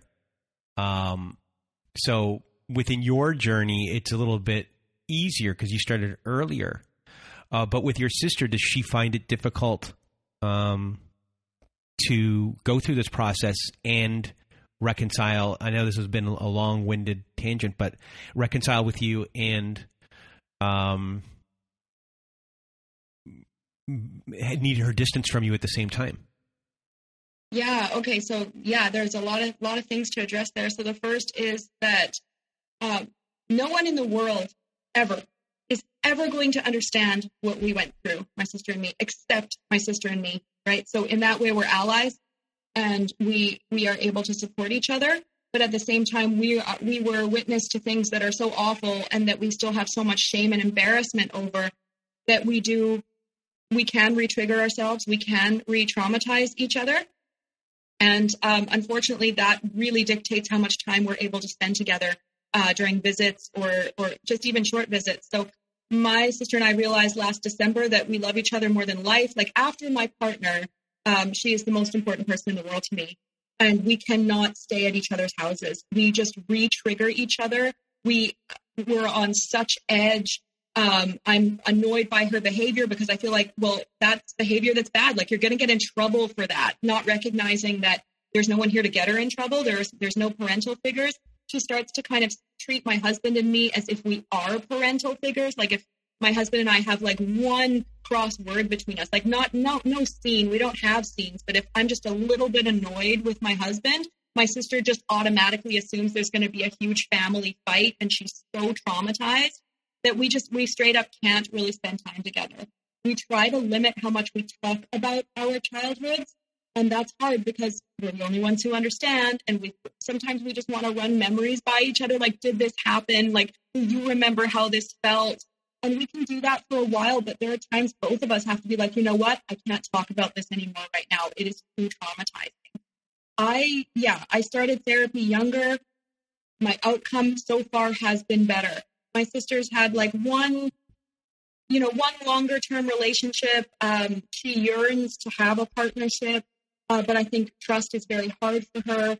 Being loved for who she is very hard for her. Acceptance is really hard for her to feel that she deserves. And she's still, my response was more depression. My sister's response to the trauma was more anger. And anger can be an off-putting emotion to a lot of people. So, we come across really differently. And her anger is 100% justified, by the way. And she's never blown up at someone who doesn't deserve it. But, it's a very different response, and it's a little bit less socially acceptable. in terms of friendships, like I certainly have more friends. I work in a field that I really love. I have done better. I mean, my marriage is a miracle. I can't believe that I am a part of something so healthy and transformative and beautiful, and it has not been perfect. And I was a very challenging partner because of what my expectations were, and how depressed I've been. So around the time that my parents got back together and remarried, I had a car accident, and that really re-triggered a lot of trauma from my childhood, which I didn't know would happen. And I had to, I guess that's, when you asked earlier about like, when did you have your crash? I would say it was when I had the car crash and my parents were getting back together, and I was watching my mother like split against us with my father now. Like the splitting took on an even new dimension. Like I always knew she was saying bad things about me to my sister and vice versa, and bad things about my stepfather to me and vice versa. But now she was smearing me to my own father, who I had a relationship with, whom I loved, right? So that was a really big crash, and my husband really stood by me. I didn't work for quite a while. I was going to counseling all the time. I was doing cognitive behavioral therapy, dialectal behavior therapy. I was like on a journey, and a lot of people would have been really bored or disinterested or annoyed by that, or just fed up. Like, look, you've had your time to deal with your childhood, but he just kind of gets it. And he always has. And he grew up so differently than I did. And he still has so much empathy for what I may have gone through. And I think what he understands is that he will never understand. And he's okay with that. He's open to me explaining why I have certain responses to things, why he's just like straight up accepted that we can't kiss, unfortunately, that's not a way that we can show affection for each other. And I know that when I'm, being irrational, it's not that he excuses it, but he understands why it's happening, and he's open to talking about it later. And he never, calls me crazy or psycho, and honestly, he's done really good at not demonizing my parents too. A lot of people, they think that I'm going to feel better if they call my mom a bitch, and that really doesn't make me feel better. I actually feel really sorry for my mother. I can't imagine what it must be like for her to live. How isolated she must feel. She's never had a friend. She's never trusted anyone. Every relationship she has is based on manipulation. Like, I really would not wish that on anybody. And it really sucks that we were so abused as a result of it. But I just because I don't want my mom in my life doesn't mean that I don't understand and have empathy for her. So I guess before we go, let us know what your relationship right now is with your mom, what it's like. Do you have contact with her, or is it no contact? So we didn't have contact for 3 years. And it bears mentioning that people who, with narcissism character traits and with borderline character traits and all the other, pathologies she probably has, it gets a lot worse with age in a lot of ways. So my mom is kind of moving towards psychosis in her late 60s. And the last time she called me, she was in a fight with my father. She had left him and was in a hotel room in the States somewhere. And she told me that he has been cheating on her, which I find very unlikely because he's 84 years old and he's also just straight up not a cheater. So again, my mom is constantly leaving him and trying to recreate him coming to get her, kind of like she did when she kidnapped us. And she told me all these terrible delusions that she has about my father and what a terrible person he is. And I'm not giving her that supply. I was just like, wow, it sounds like you're really struggling with your mental health. And she really let me know that she was done with me, which she always is. If I displease her even a little bit, she's done with me. And then the next day, she and my father called me jointly. So obviously my rejection of her pushed her back to him. And they told me I need to stop worrying about their marriage, even though she had called me. And they're fine. And I was like, I'm sure you are. I'm sure you're working it out. And I was a little bit tempted at that. Like, I sent her some pictures of myself, my husband, and my dogs and my home.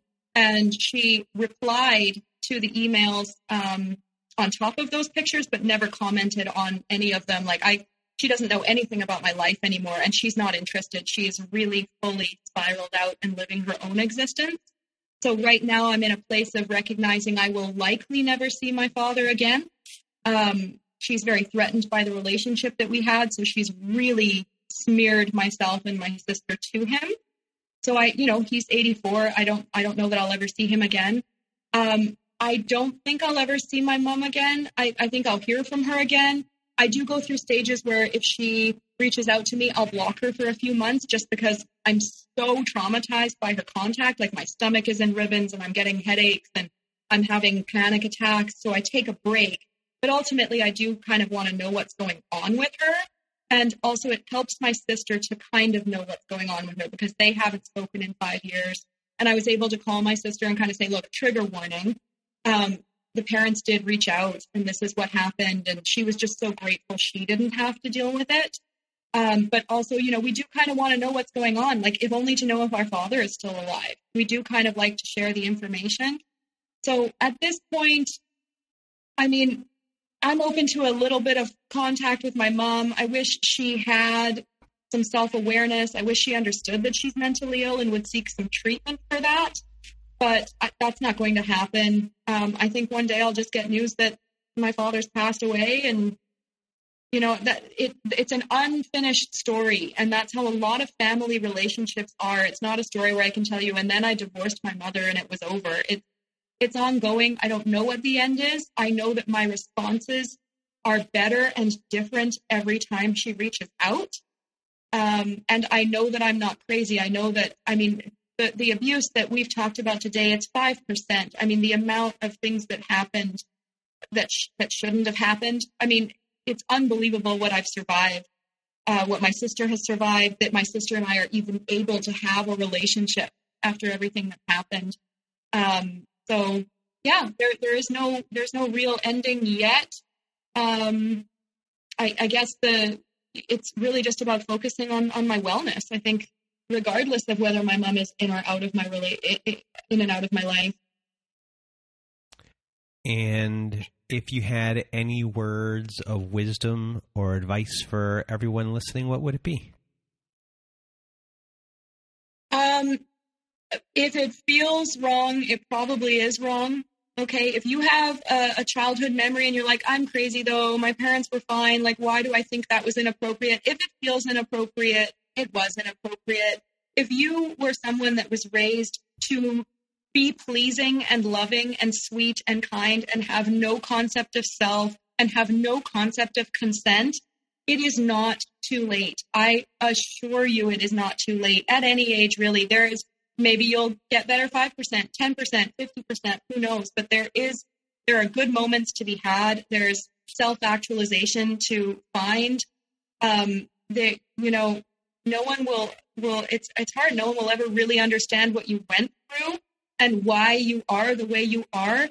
But self-forgiveness, I mean, it's crazy that victims and survivors have to forgive themselves, but I have had to. And it's not just a phrase. It's literally, I've had to tell myself, like, I did the best I could to survive. That came out as abuse towards my sister. That's really upsetting. I'm going to find ways to make that up to my sister, and most of that just through conversation, and just letting her know that I'm sad for how it was for her. And she's the first to assure me, you were a child. You're my younger sister. Like, it's not your fault. I would say therapy is so important. I can't stress enough that unpacking with someone who is unbiased is very important. And and also just to not be too hurt when you're speaking to folks who can't relate, that they're not ever going to be able to relate. Like, there are just things, like, I'm almost grateful people can't relate. It means they didn't go through what I went through. It's not a bad thing. It just hurts in that moment.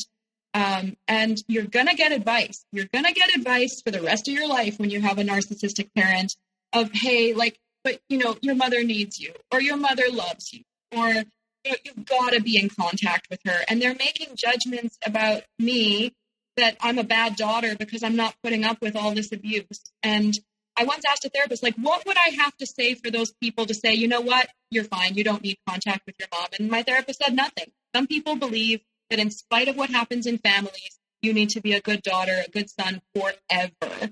And I'm going to say that it looks different for every single person, and to not judge what you need to do to survive well. And it's not just about survival. That's the last point I'll make, is it's about thriving. If you're just surviving a relationship, it's not a great, it's not wonderful. You want to thrive. You want to learn. You want to do well. You want to feel good. You don't just want to get through it. And if I was having contact with my mom every day, it would be survival, or maybe not, but it wouldn't be thriving. It wouldn't be learning new healthy patterns, enjoying moments of my life, being proud of myself and what I've built. So yeah, look for more than survival. You deserve more than survival. You deserve to be happy. Well, Nina, I want to thank you for being on the show today and sharing your story. I had right in front of me, I was on my desk. I have a messy desk here.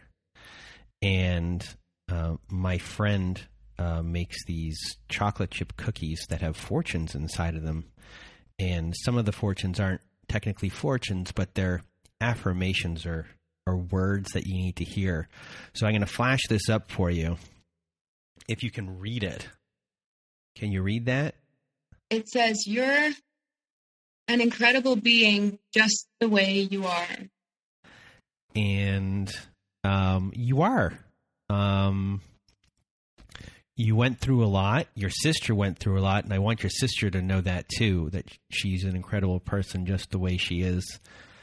Thank you for including her in that. And she really wants to hear this one day, and it's a form of validation for her too. And I really appreciate how sensitive you were to her part in this story. I'm sensitive to your part in the story, but it brings me to tears. Her part as well.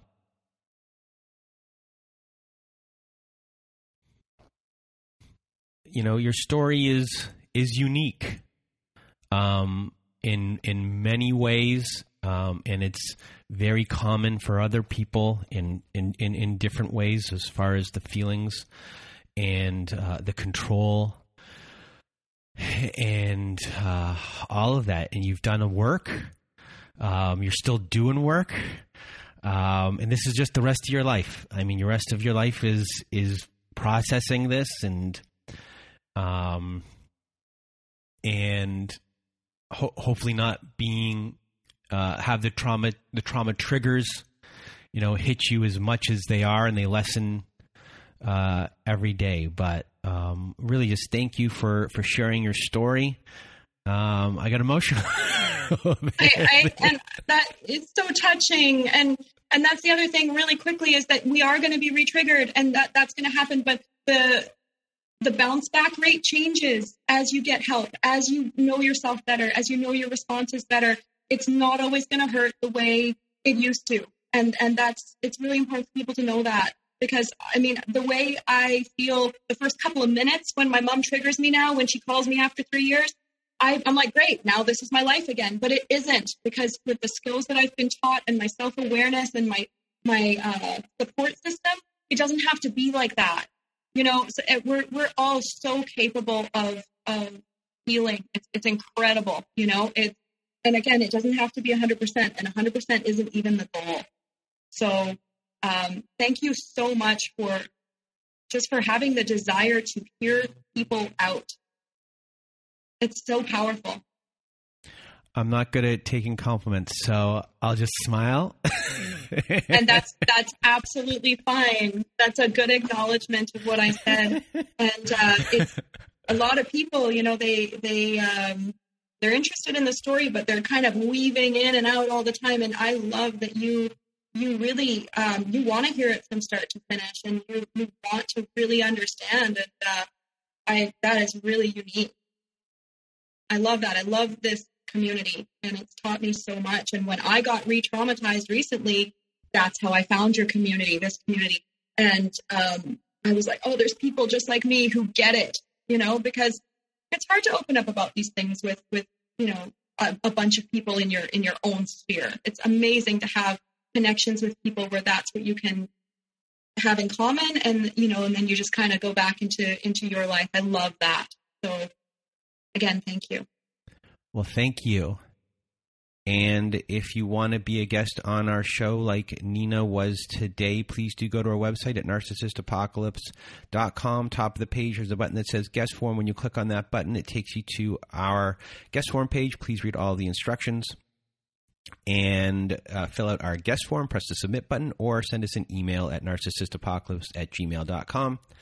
Also at our website, we have our very own safe social network. So if you need support, click on the support group button.